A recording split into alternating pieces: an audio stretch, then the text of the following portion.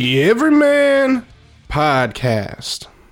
Everyman Podcast, Brother Jay. Big dog, what's happening?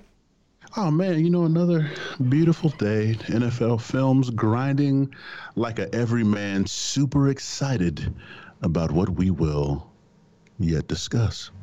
Super excited, super pumped, primed, and ready. We're here, another week, another pod on the Everyman journey in the Cosmic Canoe. This week, we've got a bit of a earth shaker, a move maker, Miss Rachael Preisinger, the first every woman on the pod. On the POD. On the POD. She's a great young woman. Miss Rachael is she's a production assistant. She is a project manager. She's a talent guru. And she really laid it out for us today and kind of told us a little bit about her journey. And Daryl, you had met her, and as she started out on her Every Woman journey at NFL Films as an intern, and she obviously, your energy's connected, and it is apparent. She's right in the Cosmic Canoe with us as well, and we had an awesome conversation. I think there's a lot of really cool stuff that she talks about, and especially kind of navigating uncertainty. That's something we all have to deal with, which is like, what the fuck am I doing? Dude, we talk about it all the time. It's not, I don't want to say it's the ups and downs. I'd say it's the ups and not so ups. Right. And we go through, we go through our life's journey from little toddlers to giant toddlers in the professional ranks. And I think that Rachael understands it, she gets it, and she knows how to focus all of her cosmically positive energy into being the very best Rachael she can be, which makes everyone else better. And that's one of the things I love about her, one of the things I love about you, Brother Jay, and also one of the things I love about this podcast, because that's what we preach every time you guys get a listen. So and absolutely, man, it's all about the positivity. It's all about the journey, and like you said, navigating the ups and the not so ups. And one of the biggest things, and we talk about it on the podcast, is how do you respond to when these moments in life are tough. And Rachael certainly gives us a great blueprint on how she handles it. And man, woman, interspecies, interdimensional, whatever it is. Alien. She's got concepts and ideas and philosophies that are, universal. And, really happy to share her little bit of her story with us. And I know we're going to absolutely have her back on again. And, if you guys are enjoying the show, go ahead and give us a subscribe on your podcast platform of choosing. We're on Apple Podcasts. We're on Spotify. We're on SoundCloud. We're on Stitcher. Yep. We're on everything. Anything, if you type Everyman Podcast into any search box, you'll probably find us. Okay. Absolutely. YouTube especially. So check it out. Hang in there. We're going to be doing some more cool interviews coming up. We got some field trips coming up. So enjoy it. With that being said, Daryl, let's hit it to our first Every Woman, Miss Rachael Preisinger. Let go.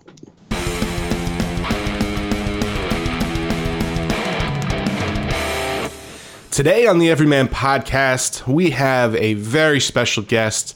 It is a historic day for the Everyman Podcast. We have the first Every Woman joining the show, Miss Rachael Preisinger.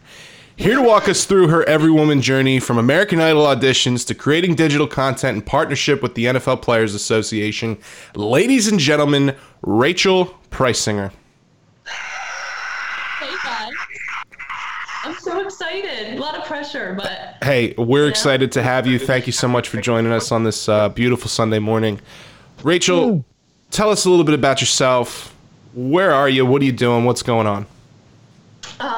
So I am a 26-year-old lady currently residing. No, that's boring. I live in Swedesboro, New Jersey. It's pretty cool. I don't know if I'll ever move from this part of Jersey because it doesn't feel like New Jersey.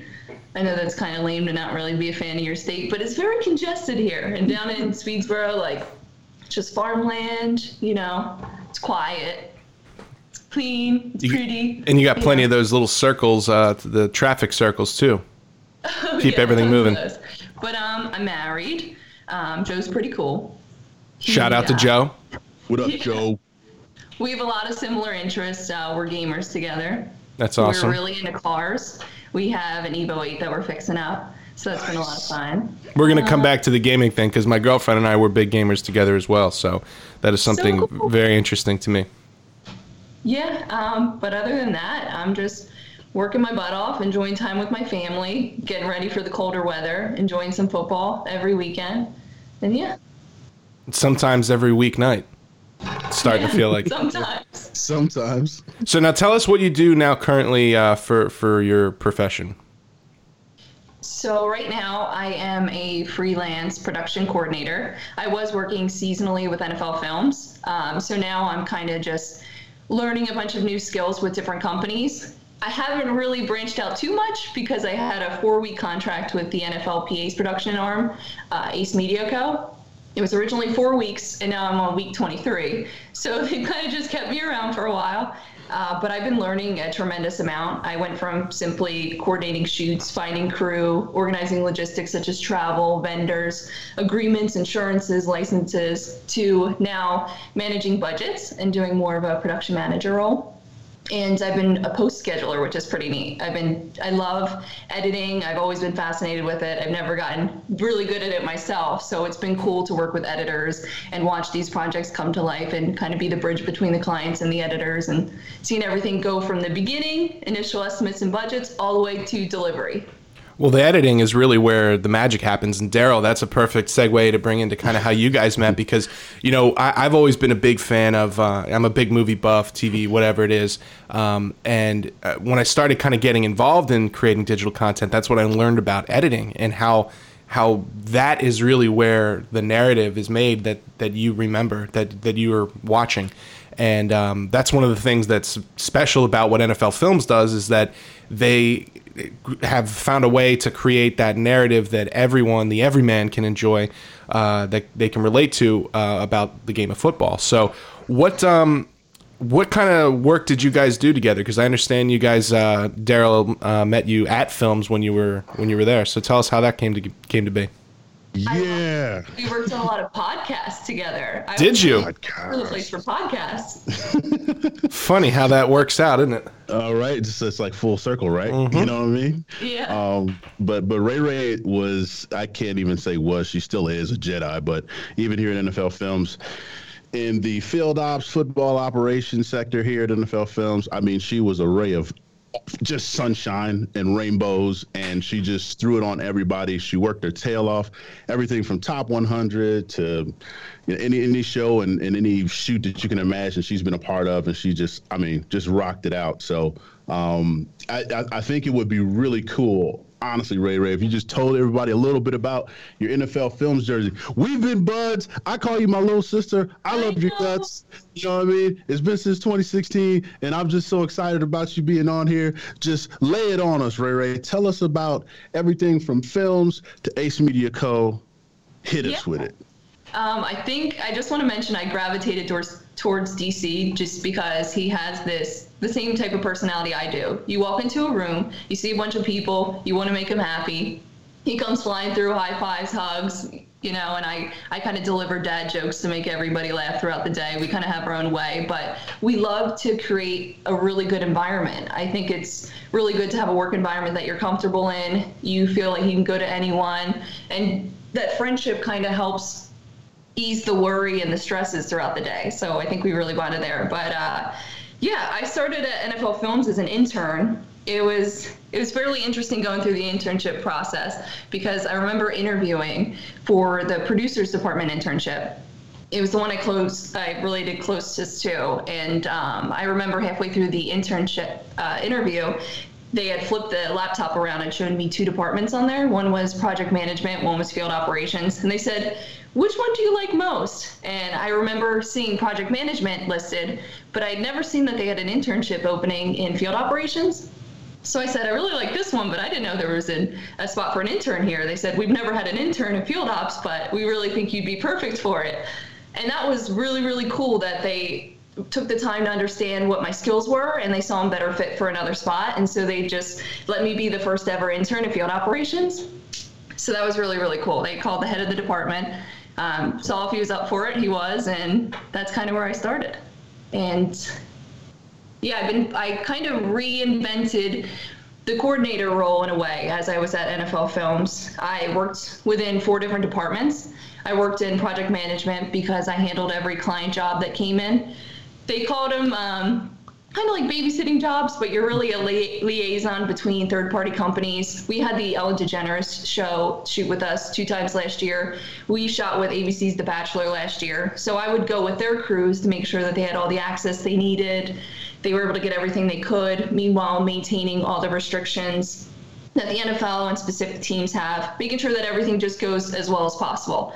I also worked in football operations. I traveled every single weekend, managing credentials for crew, making sure equipment got where it needed, all the small logistics that create a large list. And then I worked in talent and player relations. I traveled for NFL's Top 100 all 3 years. We collected player ballots and really tried to engage players to participate, because when NFL's Top 100 list first began, it wasn't quite interactive. A lot of players weren't up for it. They didn't think it was real. And that's kind of what slowed down the momentum, because only a few people were voting. So, of course, the list was never really genuine to the year. And that kind of just kept progressing. So wait, because they didn't understand it. The players didn't want to vote because they didn't think the votes counted? Yes, exactly. So it's so funny. It was a never-ending cycle. So my second year, we tried to be strategic. We found a lot of ways to get everyone to participate. The past 2 years, we've had over 1,100 players vote. So it's finally starting to mimic the season. It's starting to progress. That was probably one of my most favorite accomplishments at Films. And then last, I worked in field operations, operating as a coordinator. All right, I got to segue in here real quick, just so we can just back up just a couple seconds here, maybe a couple minutes. So when we talk about the enormity, now, Ray, you're going to say, it's just football operations, it's kind of travel every game, and then, there's got a couple things there and there. So here's what it really is, which kind of blows my mind up, melts my face off.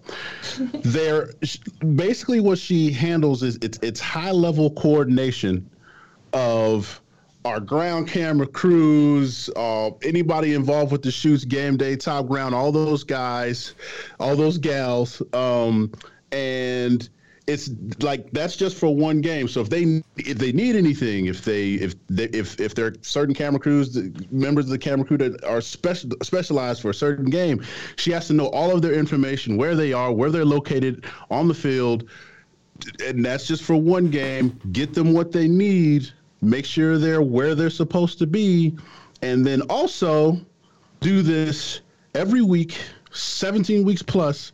16 games a week, with the exception of playoffs and Super Bowl, obviously, and basically work 7 days straight on call, 24 hours, 24/7. That's like she's in a movie watching, let's just say It Too. She's got to be available to leave that movie and go say, oh, well, you know what? One of our camera guys needs you to FedEx him something right now. She's dropping a deuce. Brother Jay, you and I know about dropping respectfully, turtle heads. Of course. Respectfully dropping the deuce, right? Hey, I'm sorry. You're going to have to move that turtle head, bro. We need something from you. That's what that is. 16 games every week has to be. And also, check this out. Clairvoyant, you got to have this stuff handled 3 weeks ahead of time. 3 weeks from now, there's a game. That shit's already handled because she did it. My brain is broken. It's broken right now. Can't function. I'm done. Outline me in chalk, Joe. Just outline me in chalk right now. Well, and also I'm sure dealing in football ops, and those are some of my besties. We have Molly, of course, DC, one of our faves, and Ashley. They kill it in the football ops world. They handle all those details. They create all those spreadsheets. I think the biggest thing in field operations too is a football life, and you know what I mean. All these shows that we're constantly coordinating interviews for. In Hard Knocks, All or Nothing, like all these large projects that are continuously rotating throughout the year. The year flies at NFL Films. We're always so busy. Brother Jay, one of the reasons I love you so much is because you handle business, bro, and that's why you're my bro.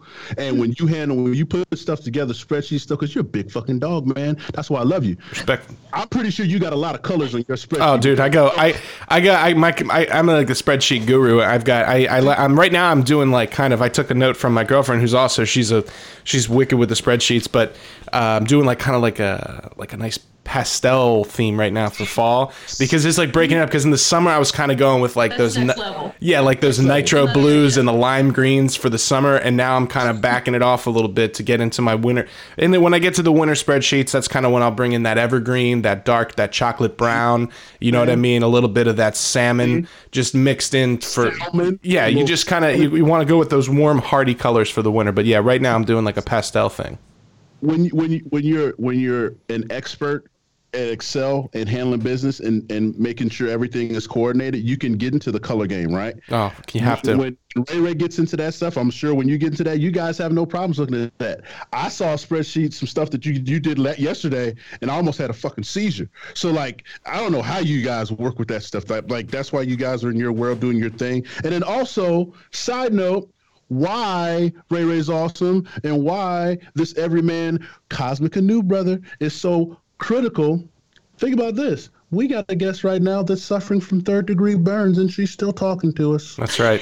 Well, I wanted to get to that. We want to take this opportunity to kind of issue like a public service announcement. So Rachael informed us she had an incident with some hot tea, and she got some burns suffered on her stomach, and she powered through. And I just want to let everyone know we need control on the hot tea. We need hot tea control. So if you are dealing with hot tea as you're listening to the Everyman Podcast, make sure you put it down on a coaster. Watch out for those wood surfaces, of course. We don't want to leave any rings.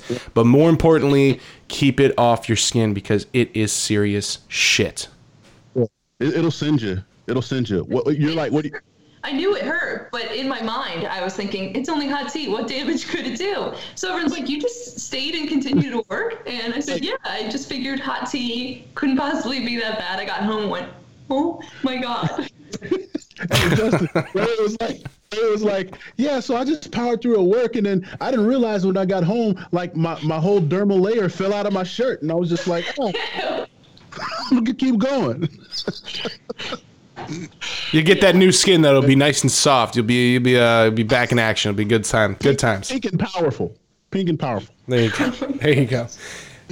One of the things we talk about a lot here on the Everyman Podcast is waiting and finding your opportunity, and also being open to opportunity, because that's something that I think a lot of people don't really understand when they're first getting into a professional world, or especially if you're in a professional creative environment where you're dealing with original content or artists or athletes, whatever it is. There's a little bit of a different touch to it, and sometimes you go into an interview thinking like, hey, I'm here to do this, I'm here to be the baker, and then they're like, yeah, but you know what, I think you'd make a great delivery guy, because we really need our customers to have a good experience when they get their package. And you're like, well, you know what, I feel like that might be a little bit beneath what I want to do, but you do it and you learn. And there's never, when you're invested in an operation, especially something like NFL Films or something like a touring band like Dream Theater we've had on the show, there's no task that's too small to be done when you're a part of something big like that.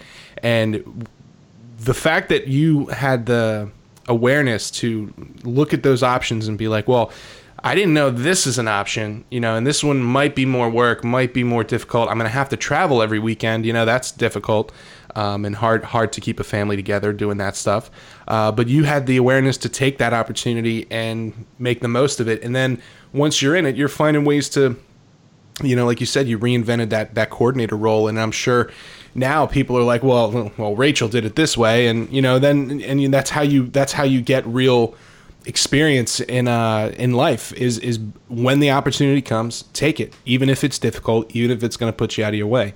So, I know that you, from a little bit about, how you grew up, you've always had to kind of take the road that's not easy. And, one of the things that I'm interested in here is, I know you said when you went to school, you didn't really know what you wanted to do, and they gave you a couple of options, and one of them was a construction worker.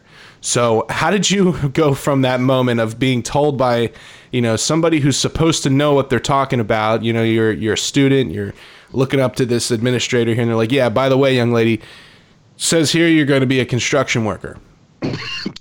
Or a plumber. Yeah. And I mean, how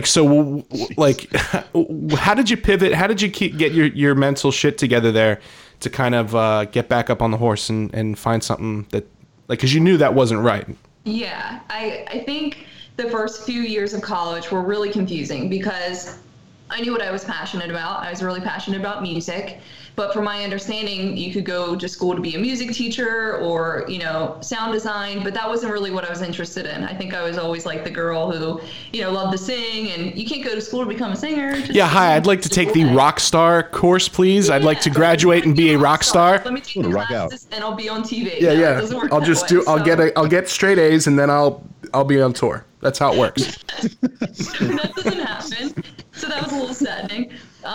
So I picked nursing, because you help people, you're going to find a job. And I wasn't feeling it after 2 years. I was getting it done. I was halfway there. And then we were going to start doing the labs where you got to, poke each other with needles. And I'm scared of needles and blood, guys. I thought everyone told me you'll figure it out. You'll get over it. So I just kept pursuing it. But I took this personality test at Rutgers, Camden, where I was going to nursing school.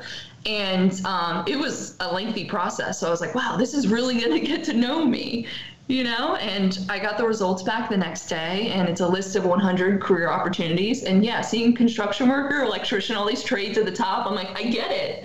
I probably would enjoy that. I just kept thinking, what did I answer to make it come to this? So I'm looking down the list. And before I rip it in half, I notice halfway down the list it says news bras. Wow, that's not it. Not nude.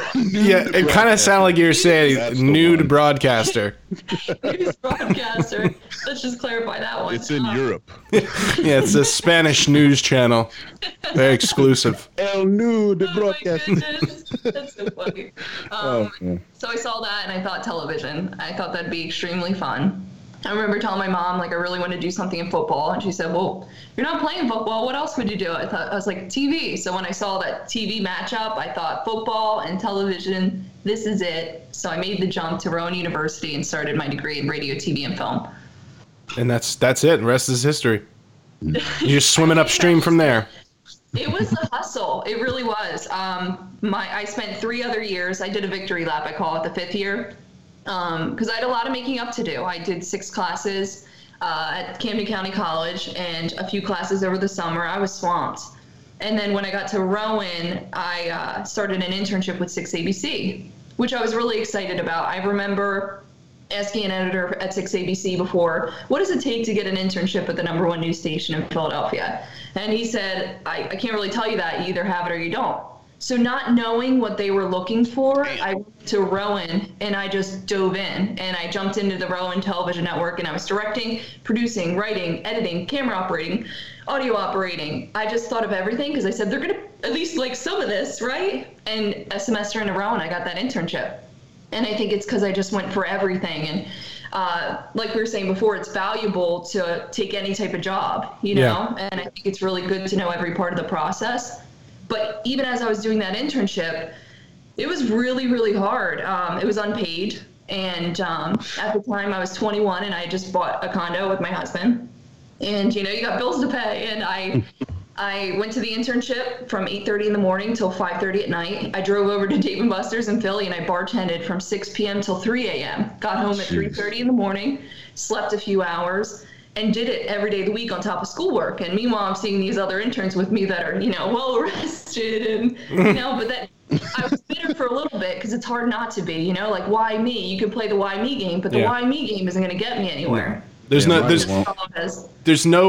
to really benefit from comparing yourself to other people because you don't know, and this is something I struggled with for a long time when I was younger due to some medical issues. And I was like, well, why can he ride his bike, but I can't? Why can't I go to gym class? And it's like, well, you know what?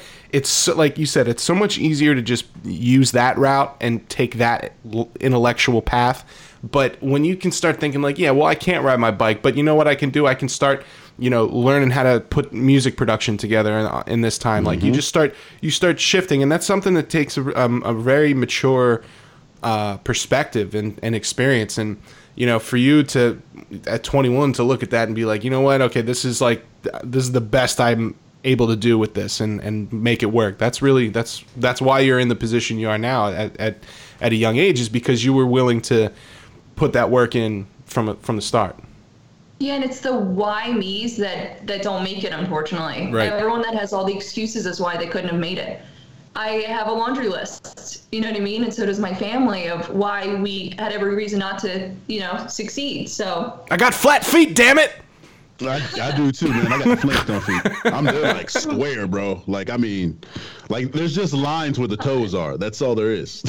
Like a plank with some drawn in. Oh man, dude, it's like literally that old wooden shoe they talk about. That's my shoe. Like, that's what it is. And he still made it to the NFL. So what's your excuse?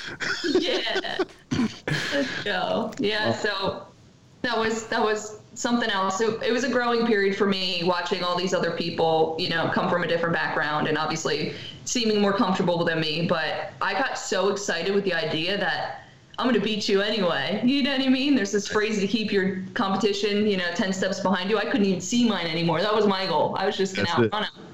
And, I just carried the right personality, and I just focused on me. And it's so easy to just like beat other people up in your mind so you feel better about yourself. But really, that's so toxic. You know, just really genuinely feel good about you, and that will just radiate, to other people.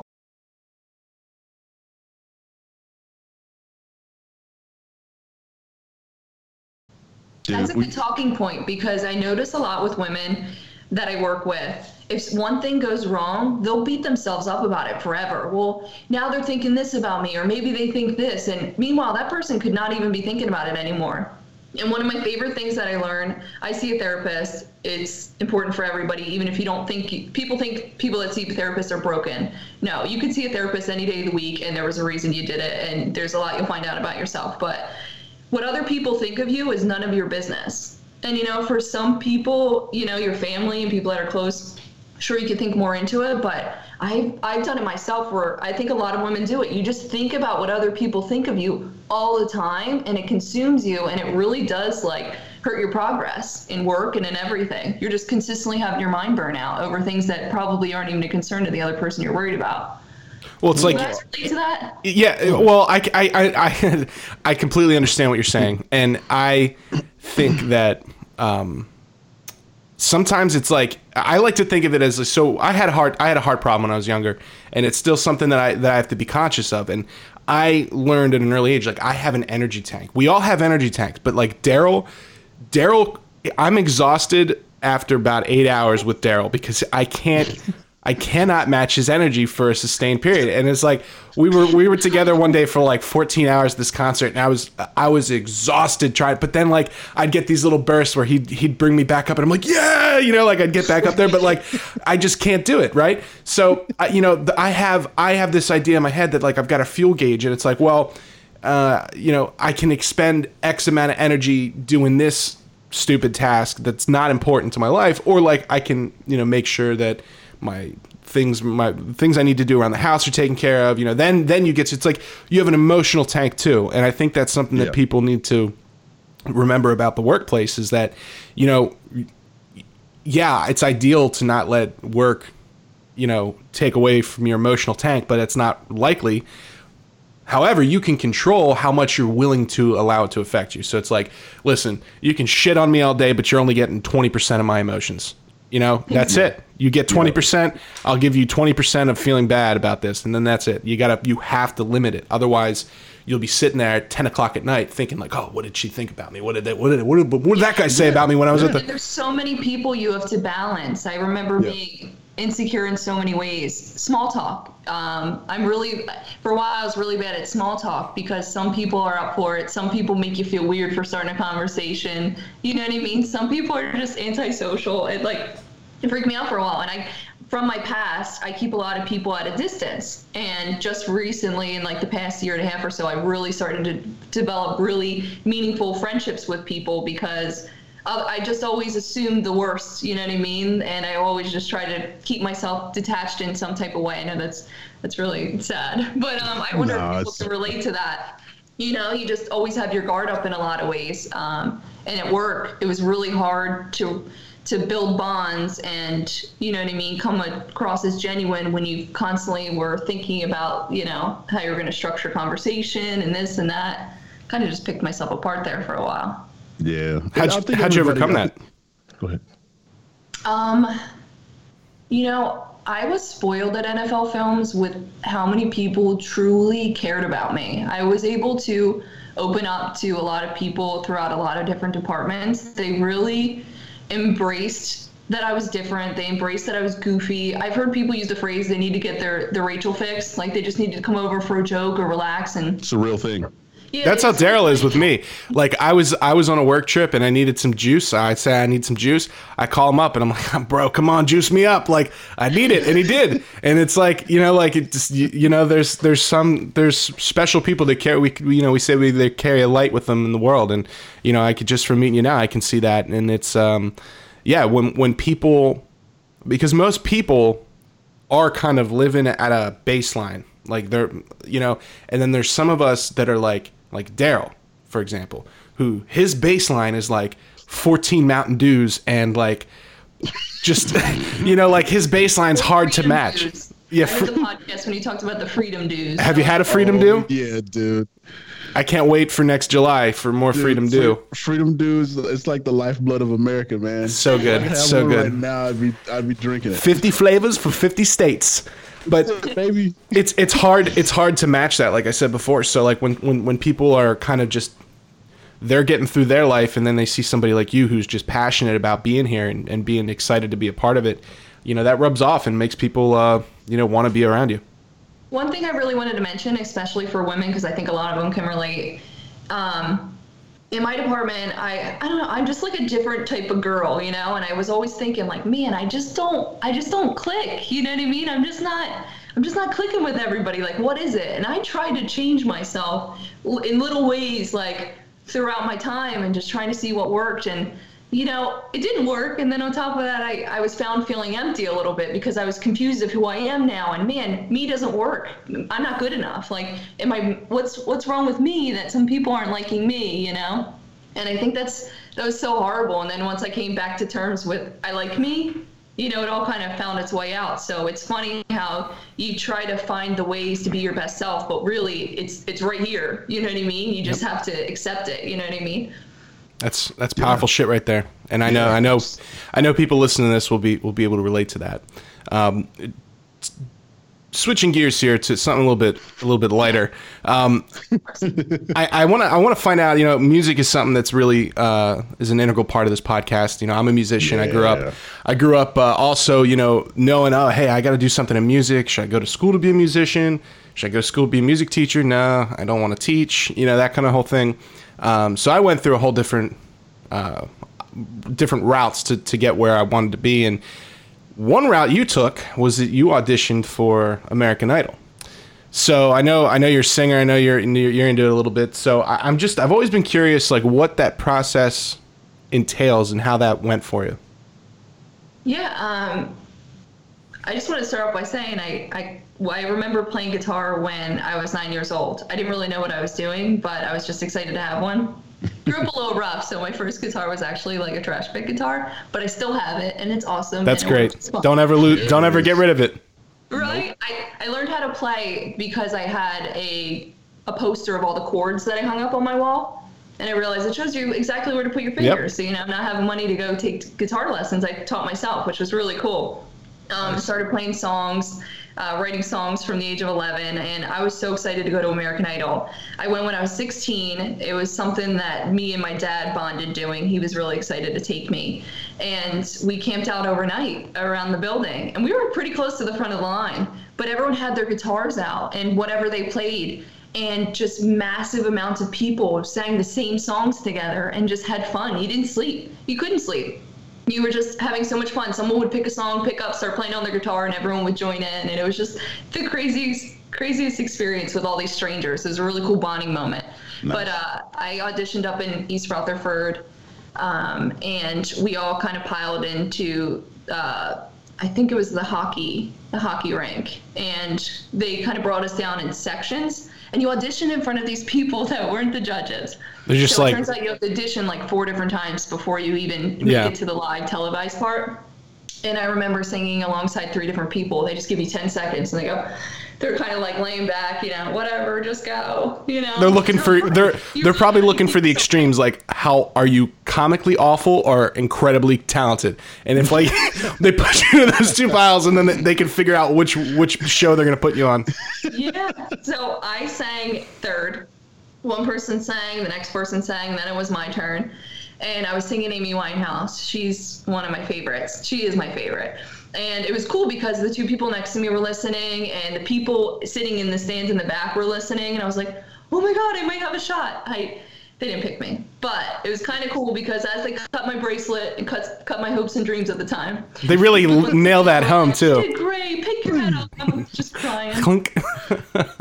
That's a great visual. But it was all right. The voice was quicker rejection, so I appreciated that part of it. They really know how to just file you through. A simple no, just a quick and simple no.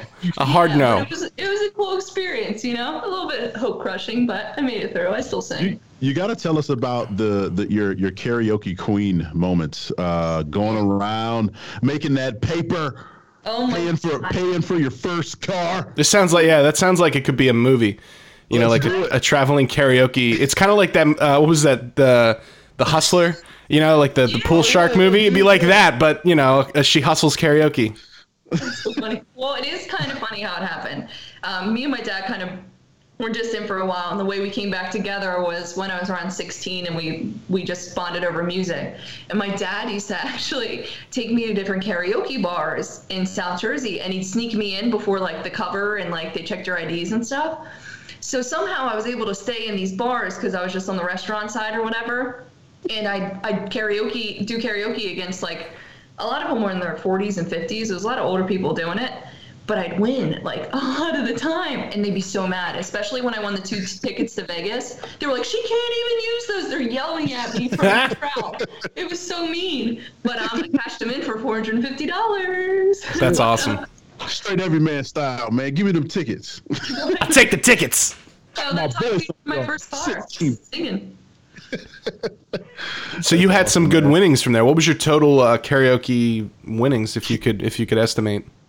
I'd say $600. That's good. That's good numbers. Big numbers. And a big sum came from the Vegas thing, but my car was only $750. That thing ran forever.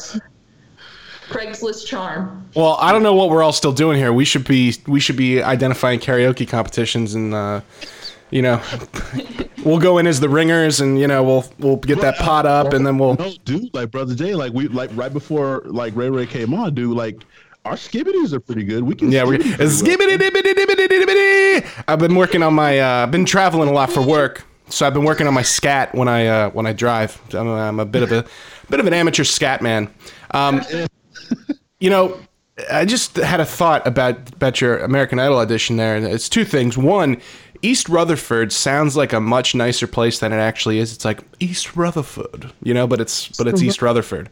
So there's that. But 2, being in the entertainment sphere, or being involved in it, or deciding that you want to get into it, is one of the only things you can do to get the most amount of rejections you can possibly imagine.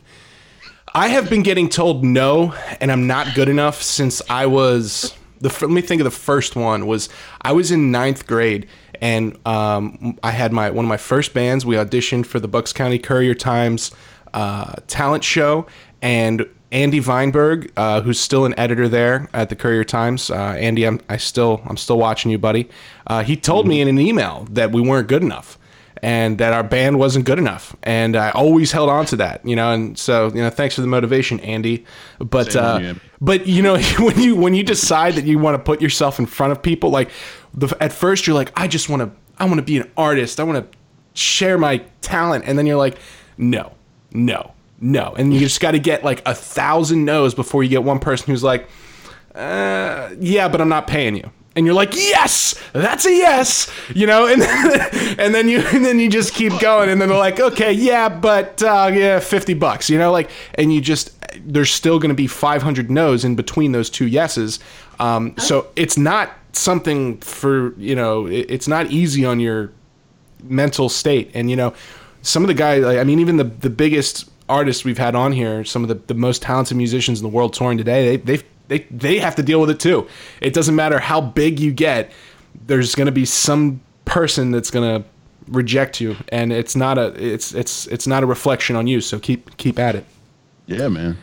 It's feeding your passions, which is so important, because if you don't feed your passions, you're going to burn out. That's 100%. That's my thought process for all that. Absolutely. I agree Absolutely. there. So as we get ready to wind down, I want to talk to you about gaming. So yes. I know you said that you and your husband are gamers. You know, my girlfriend and I, we're big gamers. Like I've always been a gamer since, like, some of my earliest memories were the original Nintendo, and growing up playing that with my brother. And then, you know, it's like, I think this, like, my generation of gamer is going to be like the first ones that play video games like all through their life, because they had it like at the beginning and all the way through. Whereas like my brother, he's a couple years older than me.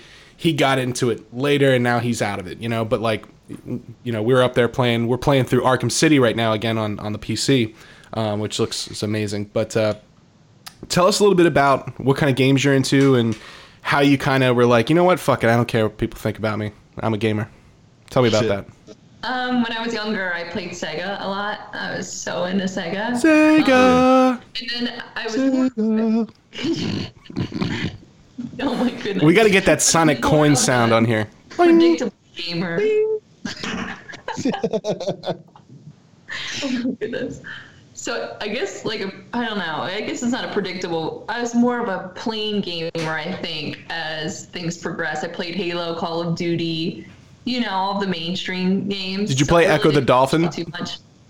What'd you say? Echo the Dolphin. Did you play that on Sega? Echo the Dolphin? Yeah. Hell yeah, bro. That's a fucking classic. Where are all the Dolphin games? We don't have any Dolphin games anymore.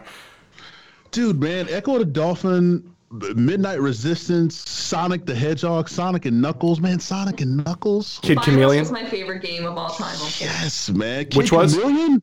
What? I'm sorry, Rachel. What was your favorite game? Spyro the Dragon on PlayStation. Oh, classic. Oh, have you played the remaster? A little bit. Yeah, it's pretty sweet. It's pretty sweet. So you're a basic gamer, is what you're saying. You're a Call of Duty. I was. Okay. You know, now I'm starting to experiment in other types of games. So now you're getting into that weird shit, huh? You know, I remember being at work one time, and we were doing something that partnered up with Fortnite. And my boss was like, does anybody know about this new Fortnite game? Like, my 9-year-old son's playing, and I just couldn't raise my hand. Actually, I could tell you everything about it. It's not a shooter. It is a battle royale. Exactly. So I just kind of kept quiet at that moment. But, man, I am pretty good at Fortnite. I'm getting better with my builds. DC, we still have to play together. But... See, I tried. Like, last summer, I really, really tried to get into it. And my girlfriend's much better at it than I am. And because she's more patient. Like, I don't like the whole... I don't know. It's a little too much. I'm a big Call of Duty fan. You know, I play a ton of that. So I got into the Blackout, which is kind of their battle royale thing. But they lose me with the building. And then, like, I'm coming up against these kids, and the next thing you know, they're like... And they've got this, like, 50 fucking foot tower, and I'm just getting shotgunned, like, in the face. And it's like... And then I got some kid, like, you know... teabagging my character in the game, and it's like it's like the worst. It's like, well, this wasn't even a little fun, you know. It's not even, there's no fun for me here.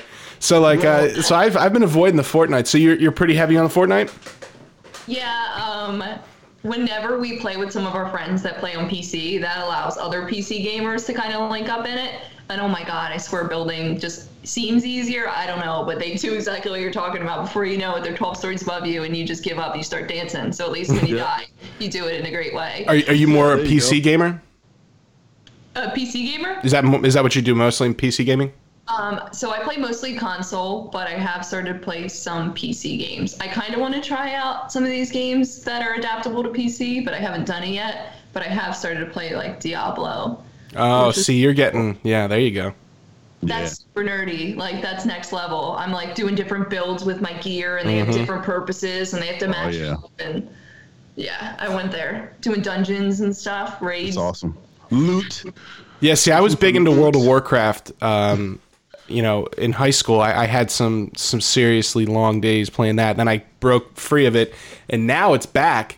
It's like World of Warcraft Classic, and they basically just like remastered the original game, and they've caught my eye. So I think I'm gonna have to jump back in there. But it's like the same deal where you're building your night elf, and you know you're getting all your armor plating, and it's good stuff. It really keeps me out of trouble. Well, I'll tell you this, how you guys feel when kids build those 50-foot forts in front of your face and murder you. That's how I feel when I play fucking brother Jay over here, and he's on Mortal Kombat, and or Injustice, and he's like the Flash, and he does a fatality by taking me back in time and blowing my body up and then coming back to the present like, oh, that was cool.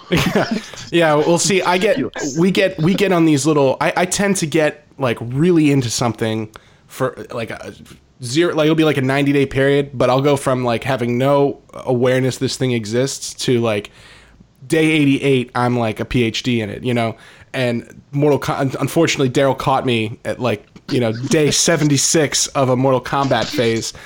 And it was just, it was like a bloodbath. And they have this thing. He's like in the top 2 percentile of the game. It's like ridiculous. Well, so they have this thing now called combat towers, where it's like they're challenge towers, and you have to fight your way all the way through it, and you have to do certain things to increase your score.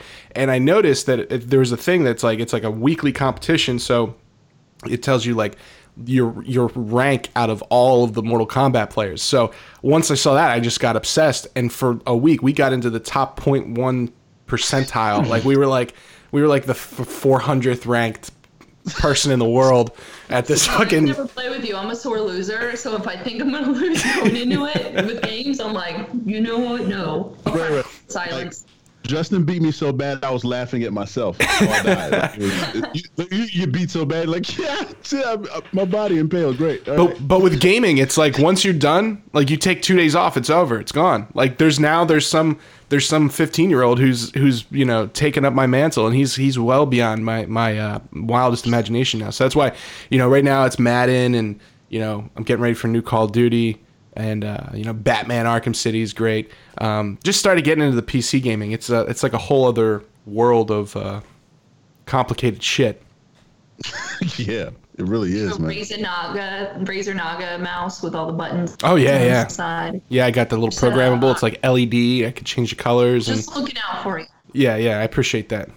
Yeah, we got RGB. We got that RGB mouse, that LED mouse. So what does the future hold for you, Rachel? What are you looking to accomplish, you know, in your professional life? What do you kind of want to do, you know, in your personal life? What do you have coming down the pike? I have this tattoo that I got when I was 18, and my mom freaked out. She didn't want me to get it, but I told her, Mom, I'm getting it. I just need your input. What's something that just describes me? And she said, you never, ever, ever settle. And for that reason, I got never settle written in Italian on my chest. Nice. And it's something that I am always conscious of. I know when I'm settling. I know when there's some growth to be made. I know when I have to make my next move. I think that myself and everybody's potential is limitless. It just depends on how much you want to feed into it. And from my experiences of being pushed in so many directions where I think I finally found my place, and then, you know, God decides that's not where I'm meant to end up and pushes me in another direction. I find that in every failure that I think it is at the time, there's more opportunity. And I think that right now I'm in a really good place with this company where I'm learning an incredible amount that I wouldn't have learned otherwise. I think what my future is going to be for a while is I'm just going to keep looking for those new companies that are willing to put their trust in me and to give me that time. And I don't know, I hope to settle down and have a full-time job at some point so I can start a family, you know what I mean? There's a lot of relaxation, at least I feel, being full-time rather than being freelance. So I think my future is just going to be kicking some butt. Yeah. Making myself even more valuable, being proud of myself, and then, having a family and, having a job that I really, really enjoy and just being happy. Yeah. That's what it's all about. That sounds like a good plan. Now, last question here for you as we wrap up, and I'm kind of putting you on the spot a little bit. What advice do you have for the young everywoman or the everyman who is, maybe unsure of who they are or what they're going to be and how they're going to get there? What advice would you have for that young everywoman?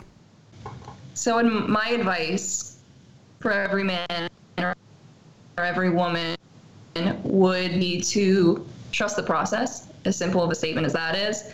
If you keep working hard, of course, you're going to question why things are happening or why things aren't happening, but you can't let that defeat you because there's a reason for everything. And as long as you make sure that you're putting in the work and you're putting in the time and you can lay your head on your pillow every night and know that you gave it your best, it's all going to work out. It's only a matter of time. And if you have to wait longer, you'll eventually know why it took so long, and just keep grinding. And no one's better than you. There's always a comparison factor to everything you do. You're always comparing yourself to other people. No one's better than everyone. Treat everyone with respect, no matter what, no matter if you get it. Respect people, work hard, and win it the old-fashioned way. You could start a bunch of tiers below people. I grew up in a harder atmosphere, but there's no excuse. There's no excuse. Make it happen because you only get one life to do so. Rachel, that's well said. Yeah. Perfect. Mic drop. Couldn't say it any better myself. Rachel, thank you so much for joining us on the Everyman Podcast. Thanks for having me. It's been a true pleasure. We're definitely going to have you back on, and keep on the grind. Thanks, guys.